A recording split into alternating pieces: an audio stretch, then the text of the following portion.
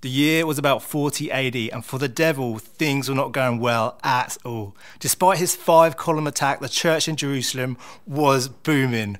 What's more, his tactic of scattering Jerusalem's believers through persecution had simply backfired and created a whole network of churches across the Judea region and up into Samaria, where there had been a significant turn to faith to his arch enemy, Jesus Christ.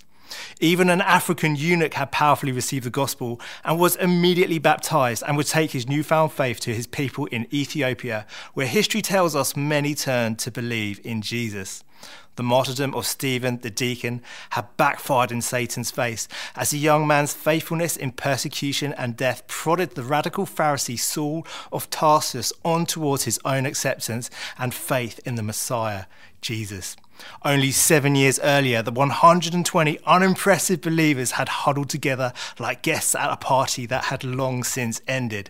The day of Pentecost had wonderfully launched a new and even greater party, and Satan was still reeling from their spirit-filled artillery on the streets of Jerusalem. He needed to act and act quickly before that unremitting onslaught broke the confines of the Jewish people and went global. Satan's plan was simple. If he could not quench the forest fire of Christianity, he would at least try to limit its spread. So far, it was almost exclusively a Jewish phenomenon, and if he could keep it that way, then all might not be lost. If he could ring-fence the flames of the gospel, he might yet hold on to the souls of the Gentiles, who accounted for most of the world's population. In Peter, he hoped to find the perfect helper. Jesus had entrusted the leadership of the church to a Galilean fisherman who was ill at ease with change. When Jesus had announced that he must die and rise again, Satan had inspired Peter to try and talk him out of it. When Jesus had been transfigured on the mountaintop, Peter had tried to build memorial tents and preserve the experience forever. When Jesus wanted to wash Peter's feet at the Last Supper, he told Jesus, "No, you will never ever wash my feet." Peter had a bad habit of saying no to Jesus. In short, Peter was your typical first-century Jew, entrenched in tradition and suspicious of change. Left to his own devices, Peter's leadership of the new church would fall easily prey to Satan's plan to limit the gospel within the safe walls of Israel. But the Lord had other plans. He had anticipated Satan's strategy and outflanked him brilliantly. He was about to teach the Jewish church that the gospel knows no limit. Let's see how he does that. God's first steps in Acts 10 was to send an angel to a Roman centurion named Cornelius. Now, Jewish tradition insisted that anyone who entered the house of a Gentile became ceremonially unclean. So we love that God sends his holy angel to a Gentile house to shatter that myth once and for all. Now, Cornelius was a God-fearer, but he was not a Jewish convert. He had not been circumcised into the Jewish faith. Cornelius was also not any old Gentile either. He was a centurion in the occupying army in the pay of Pontius Pilate's successor and working out of the Caesarea barracks where the same troops who probably crucified Jesus were based. For all his passionate devotion to the God of Israel, he was a very unacceptable candidate for salvation. Through the holy angel, God told Cornelius to send for a man named Simon Peter. He was Great. Thank you so much, Sam. I think we are so blessed to have Sam as part of our church family, his gift, his voice into our life as a church, and so grateful for him just kind of setting up where we're at in our Acts series this morning. So I know Sam's probably upstairs looking after the live stream. Thank you so much, Sam, for just... Oh, he's here. Let's give him a big round of applause, shall we? Yeah. We are so grateful to God for you, Sam. The gift that you bring to us as a church is just precious. I said to Ollie just before the meeting this morning, I said, Ollie, when I reach 25 minutes, I want you to point at your watch. And I really feel that the Holy Spirit wants to continue to work. He's already been working amongst us.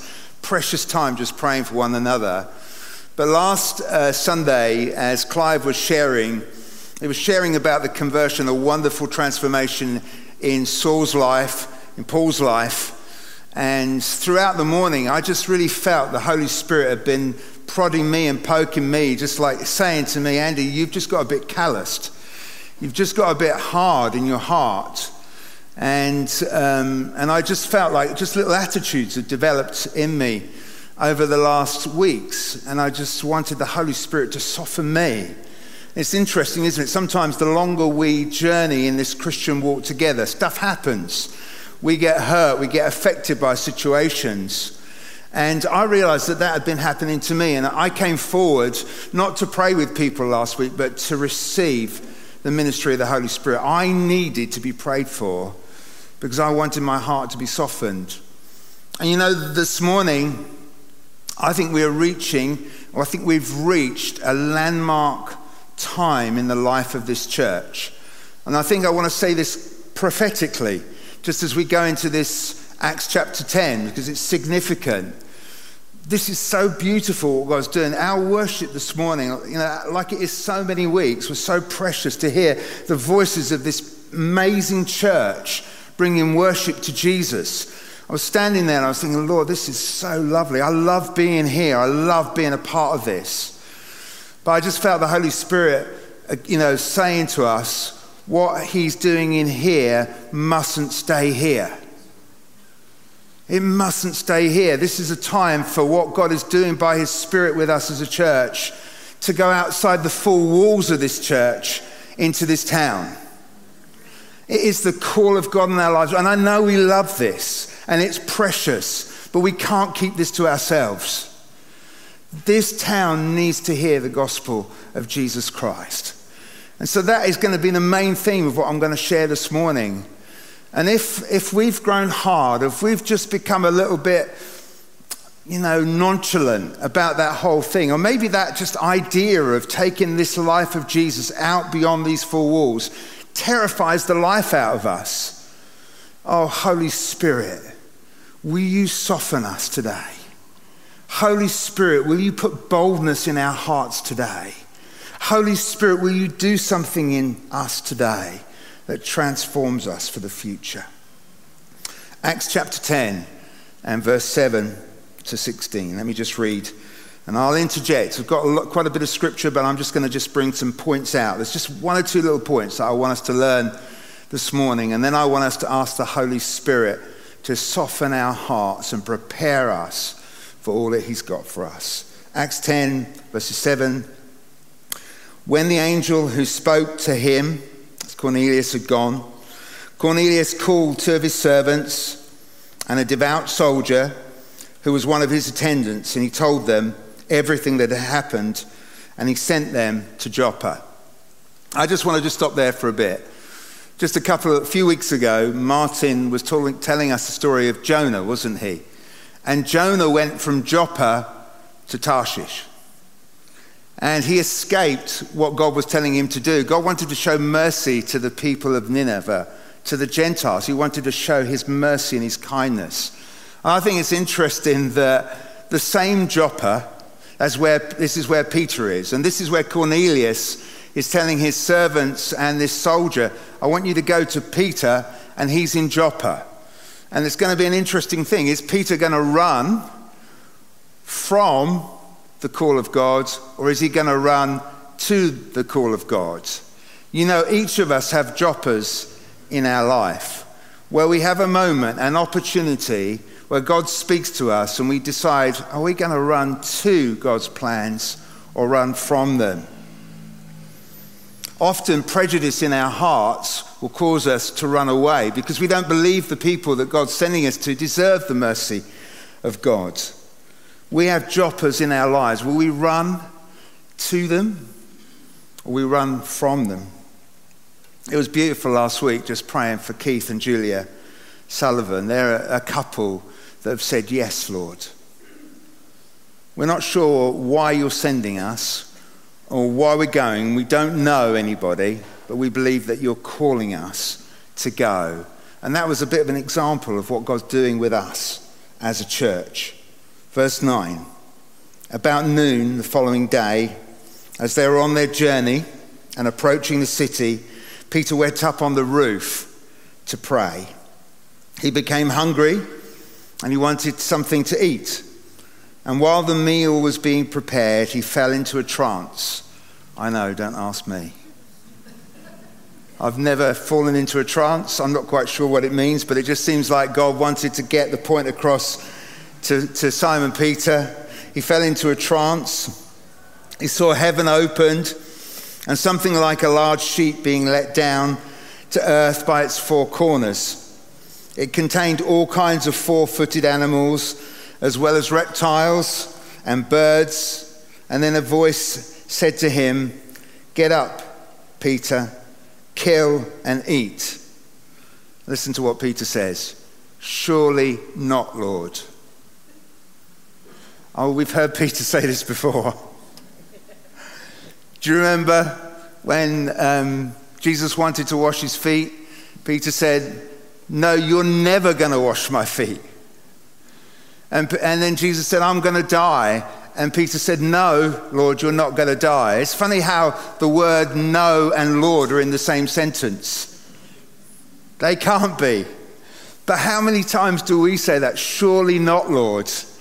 And I think it's so interesting that Peter in this situation, and when he's got this vision and the Lord's saying to him, "Kill and eat," and his first response is, "No, Lord." Oh, I pray that that's not my response. I want to be a "Yes, Lord" person. I want to be "Yes, Lord" to your purposes. And the voice spoke to him a second time. "Do not call anything impure that God has made clean." This happened 3 times. And immediately the sheet was taken back to heaven. "Surely not, Lord." That sounds familiar, doesn't it? Peter is in the habit of saying no to the Lord, and so are we. But I love how the Lord has this amazing plan for Peter on the shores of Galilee. And he said to him, "Peter, do you love me?" He said it to him 3 times. "Do you love me?" And Peter says, "Yes, Lord, you know I love you." He says that to us. "Do you love me?" And we say, "Yes, Lord, we do love you." And then the Lord says to us, "Then feed my sheep. Feed my sheep." And if you know those verses from John 10 where Jesus is speaking, he's saying, "I am the good shepherd. No one is going to snatch my sheep from my hands." And Jesus goes on to say, "But there are sheep from another pen that I want to bring in." And Jesus was saying, there are people from another people, the Gentiles, that I want to bring into salvation. And he's saying to Peter, "Will you feed my sheep?" You know, he's saying to us as a church, don't call the things that I have called clean, unclean. And I just want to unpack that just for a little bit, because it's not familiar with us, because we're talking language here that is familiar to that, the first century Jew. But they were told not to eat things, certain things, kosher and non-kosher food. They weren't allowed to eat non-kosher food. Those things were meant to make them unclean. And then the Spirit of God is saying to Peter, don't call anything unclean. What's going on here? There have been prejudices set up in Peter's heart, many of them from good and godly perspectives, but they were separating him and alienating him from the purpose that God had for his life, and that was to share the good news of Jesus with the Gentiles. And you know what, church? We have prejudices in our hearts, things in us that, the enemy has placed in us over the years. We need our hearts softened to allow the Holy Spirit to say through us, yes, Lord, I want to be open to all that you've got to do through me and to the people that you want me to go to. The Holy Spirit is doing the same with us here at King's Church. The gospel of Jesus Christ that has impacted our lives mustn't stay in this room. It has to go abroad. And one of the things that can so easily prevent that from happening is our own personal prejudices of what we feel is clean and unclean. I want to say something quite radical here, but I absolutely believe it's true that salvation has come to everyone. Salvation has come to everyone. There's not one single person on the face of this planet that has not been given salvation through Jesus Christ. The only difference is that some have repented and believed and received salvation into their lives. But how can they believe and receive unless someone tells them? And that is the call of God on us. But yet there's something in us that says, I don't know whether they deserve it. I have, I hope my neighbour's not listening to this. I have a neighbour who's loud, who came home at 1 o'clock last night, was a bit drunk, and started smoking outside our house. Do I want them to be saved? There's something in me that doesn't want them to be in heaven. I'm struggling with them being in Seaford Road. Oh, I've seen...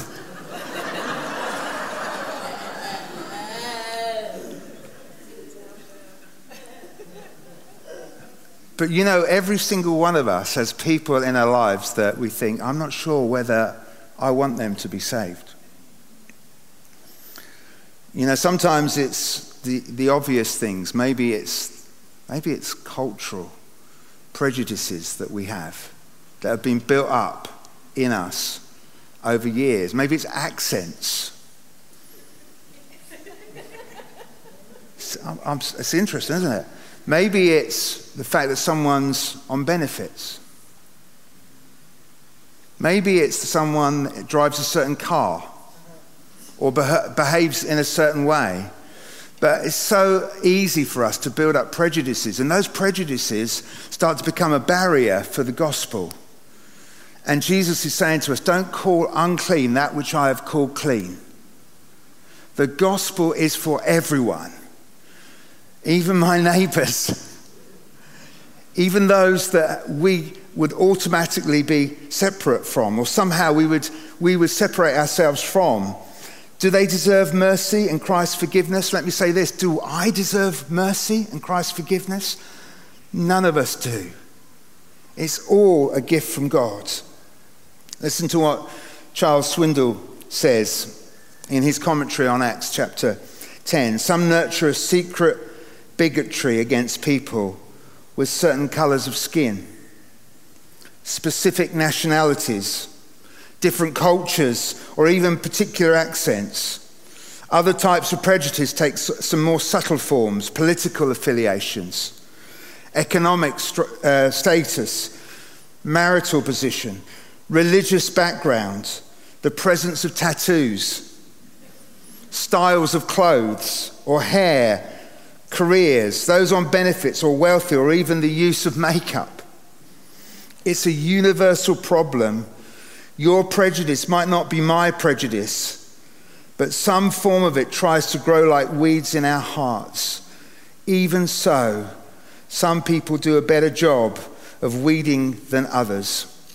If Satan can dupe us into ring-fencing our faith away from others, he will do, and try to prevent the spread of the gospel. In this season for us as a church, the gospel has to leave this place. It has to go out. And we can't allow prejudice in our heart to stop it.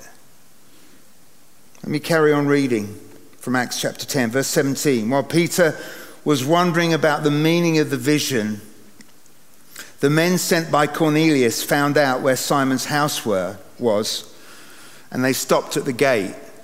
You know, I love it that these Gentiles stopped at the gate. They knew that the Jews would not be able to receive them into their house, because for a Jew to receive a Gentile into their house, they would have become ceremonially unclean and not been able to go to the temple. So these Gentiles stopped at the gate, and they called out, asking if Simon, who was known as Peter, was staying there.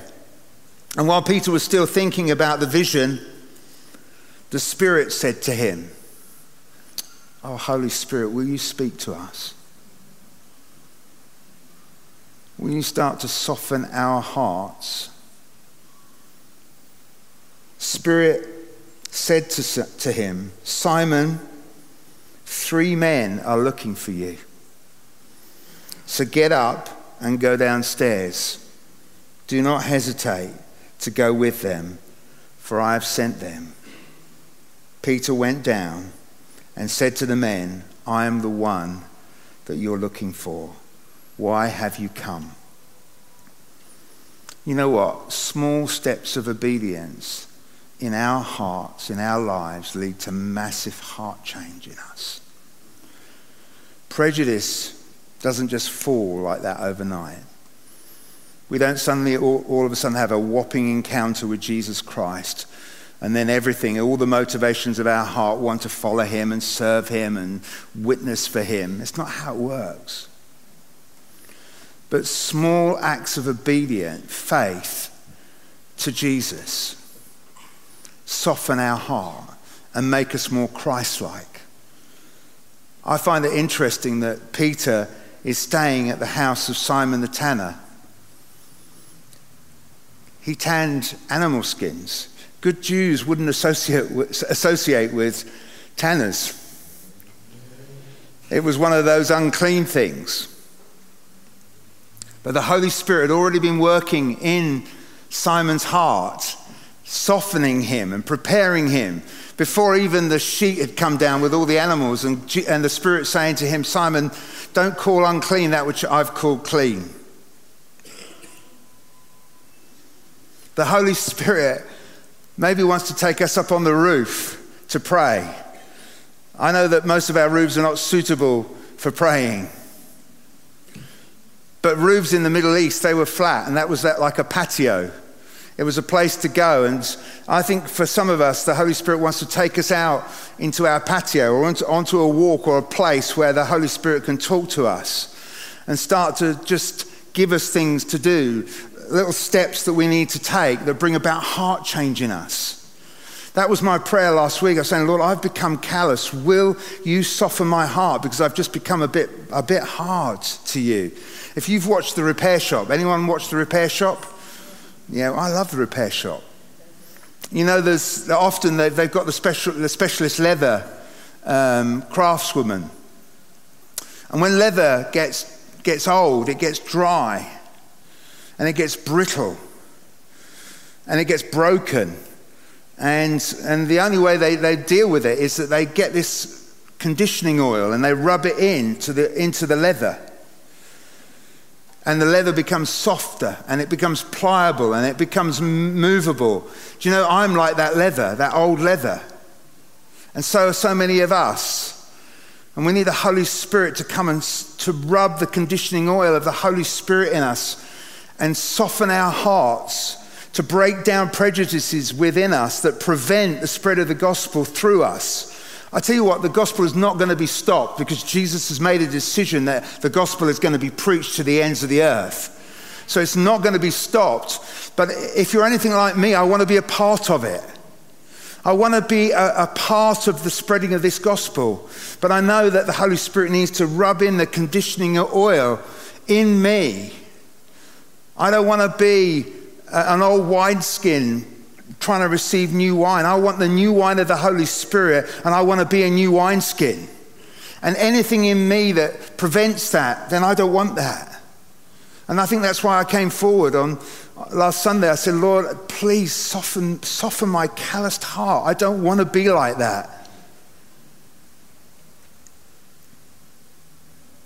I love the fact that Peter didn't run away from the rooftop. He didn't run away from the guests. I guess when he heard that there were 3 men waiting at the gates, he had no idea they were Gentiles. He had no idea that in his heart there was a prejudice towards them. But when he went down, one of them was a soldier, so I'm presuming that he got the message quickly that this guy was from the Roman army. And there were 2 servants. But the Lord has softened his heart. Oh, Holy Spirit, will you soften our hearts? Because if we're to do what you've called us to do, how can we do it unless you soften us? Will we go down to the gate? And then Peter does an amazing thing. I just want to carry on reading verse 22. The men replied, "We have come from Cornelius, the centurion. He is a righteous and God-fearing man who is respected by all the Jewish people. A holy angel told him to ask you to come to his house, that he would hear what you have to say. And then Peter invited the men into his house. I mean, that is massive. For a first century Jew, that is huge, that Peter invited these Gentiles into his house. Church, there are people that we've got to invite into our house. Clive said it last week. There are people that we wouldn't normally associate with, we wouldn't normally have round, that we're not to leave outside the gate, but to call them in, to bring them in. The Spirit is already at work in us. Holy Spirit, continue to work in us. He requires small steps of obedience to bring about heart change in us. On Wednesday evening, Ollie and Wendy, I think, were meeting with the team that are going to Berlin. Nick and Sarah Leped, I'm not sure whether they're here this morning, but they're going to Berlin. Nick and Sarah are in their 50s. And do you know what Nick said to me after he'd had the meeting with Ollie? He said, I've just become a bit too comfortable, Andy. And I think by going to Berlin, I'm not going with all the answers. I'm not going as the missionary to serve the church in Berlin. I'm going because I need to change. Because I need an adventure in God. And there are people, including me, in this church that need an adventure in God because we've just got a bit safe. It's time for us to have an adventure. And for that whole crew, for Jürgen and Mona and Caleb and Nikki and Wendy and Ollie, the guys, and Clive and Gillian going to Berlin. Oh, Lord God, just stir us for the adventure of the Holy Spirit.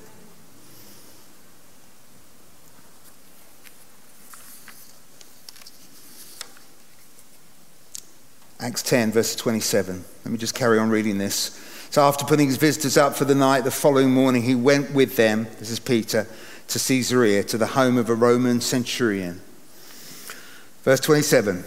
Peter went inside, this is Cornelius' house, and found a large gathering of people there. And he said to them, you are well aware that it's against our law for a Jew to associate with or visit a Gentile. But God has shown me that I should not call anyone impure or unclean. Salvation has come to everyone. Thank you, Lord. In Jesus Christ. We're not to call anyone unclean. Verse 29.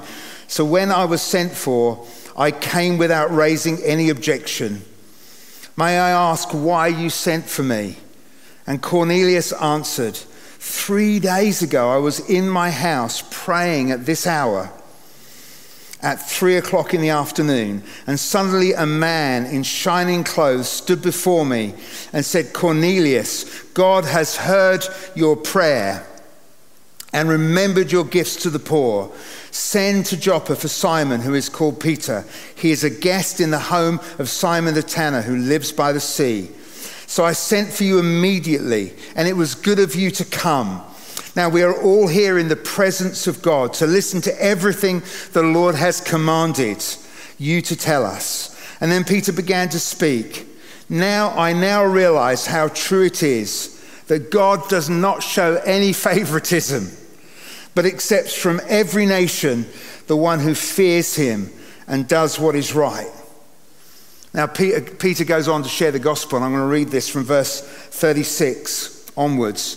You know the message God sent to the people of Israel, announcing the good news of peace through Jesus Christ, who is Lord of all. You know what has happened through the province of Judea, beginning in Galilee, after the baptism that John preached, how God anointed Jesus of Nazareth with the Holy Spirit and power, and how he went around doing good and healing all who are under the power of the devil, because God was with him. We are witnesses of everything he did in the country of the Jews and in Jerusalem, They killed him by hanging him on a cross. But God raised him from the dead on the third day and caused him to be seen. He was not seen by all the people, but by witnesses whom God had already chosen, by us who ate and drank with him after he rose from the dead. He commanded us to preach to the people and to testify that he is the one whom God appointed as judge of the living and the dead. And all the prophets testify about him, that everyone who believes in him receives forgiveness of sins through his name. And while Peter was speaking these words, the Holy Spirit came on all who heard the message. The circumcised believers who had come with Peter were astonished that the gift of the Holy Spirit had been poured out even on the Gentiles, for they heard them speaking in tongues and praising God.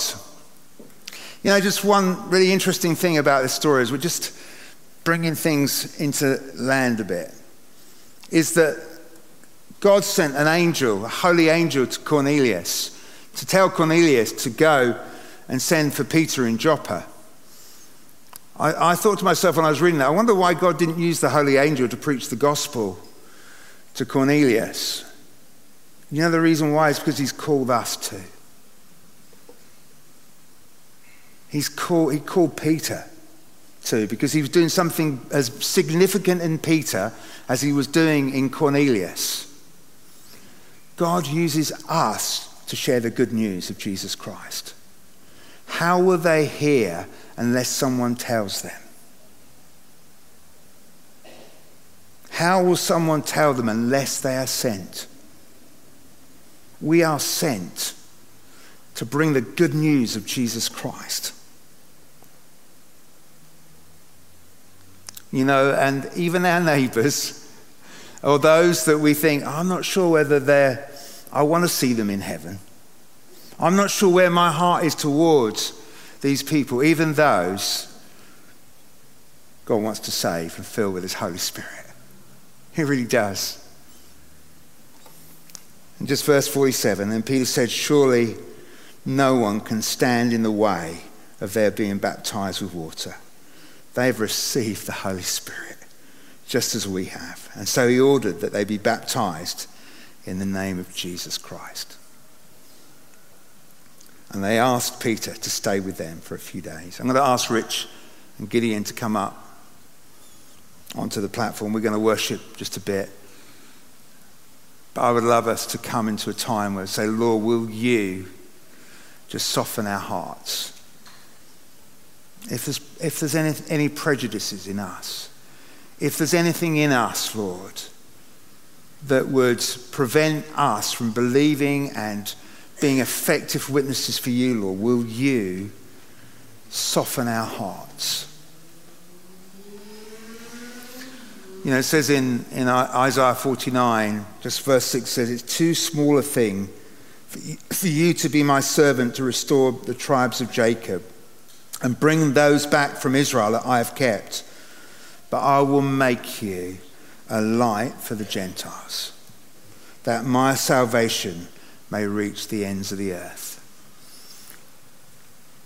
You know, church, God has called us to take the gospel of Jesus Christ beyond these four walls, out into the streets of Eastbourne, out into the areas that God is leading us to as a church. This is a new day. He's called us to open up our doors and have people around our houses, to welcome those that we wouldn't normally receive into our homes, into our living rooms. You know what? This is not about condemnation. It's not about guilt. This is about a work of the Holy Spirit. I really felt that last week, and I think the Holy Spirit's continuing to do that in me. Lord, soften my heart. We're going to stand together now, and we're going to just sing just that song, for the sake of the world, burn like a fire in me.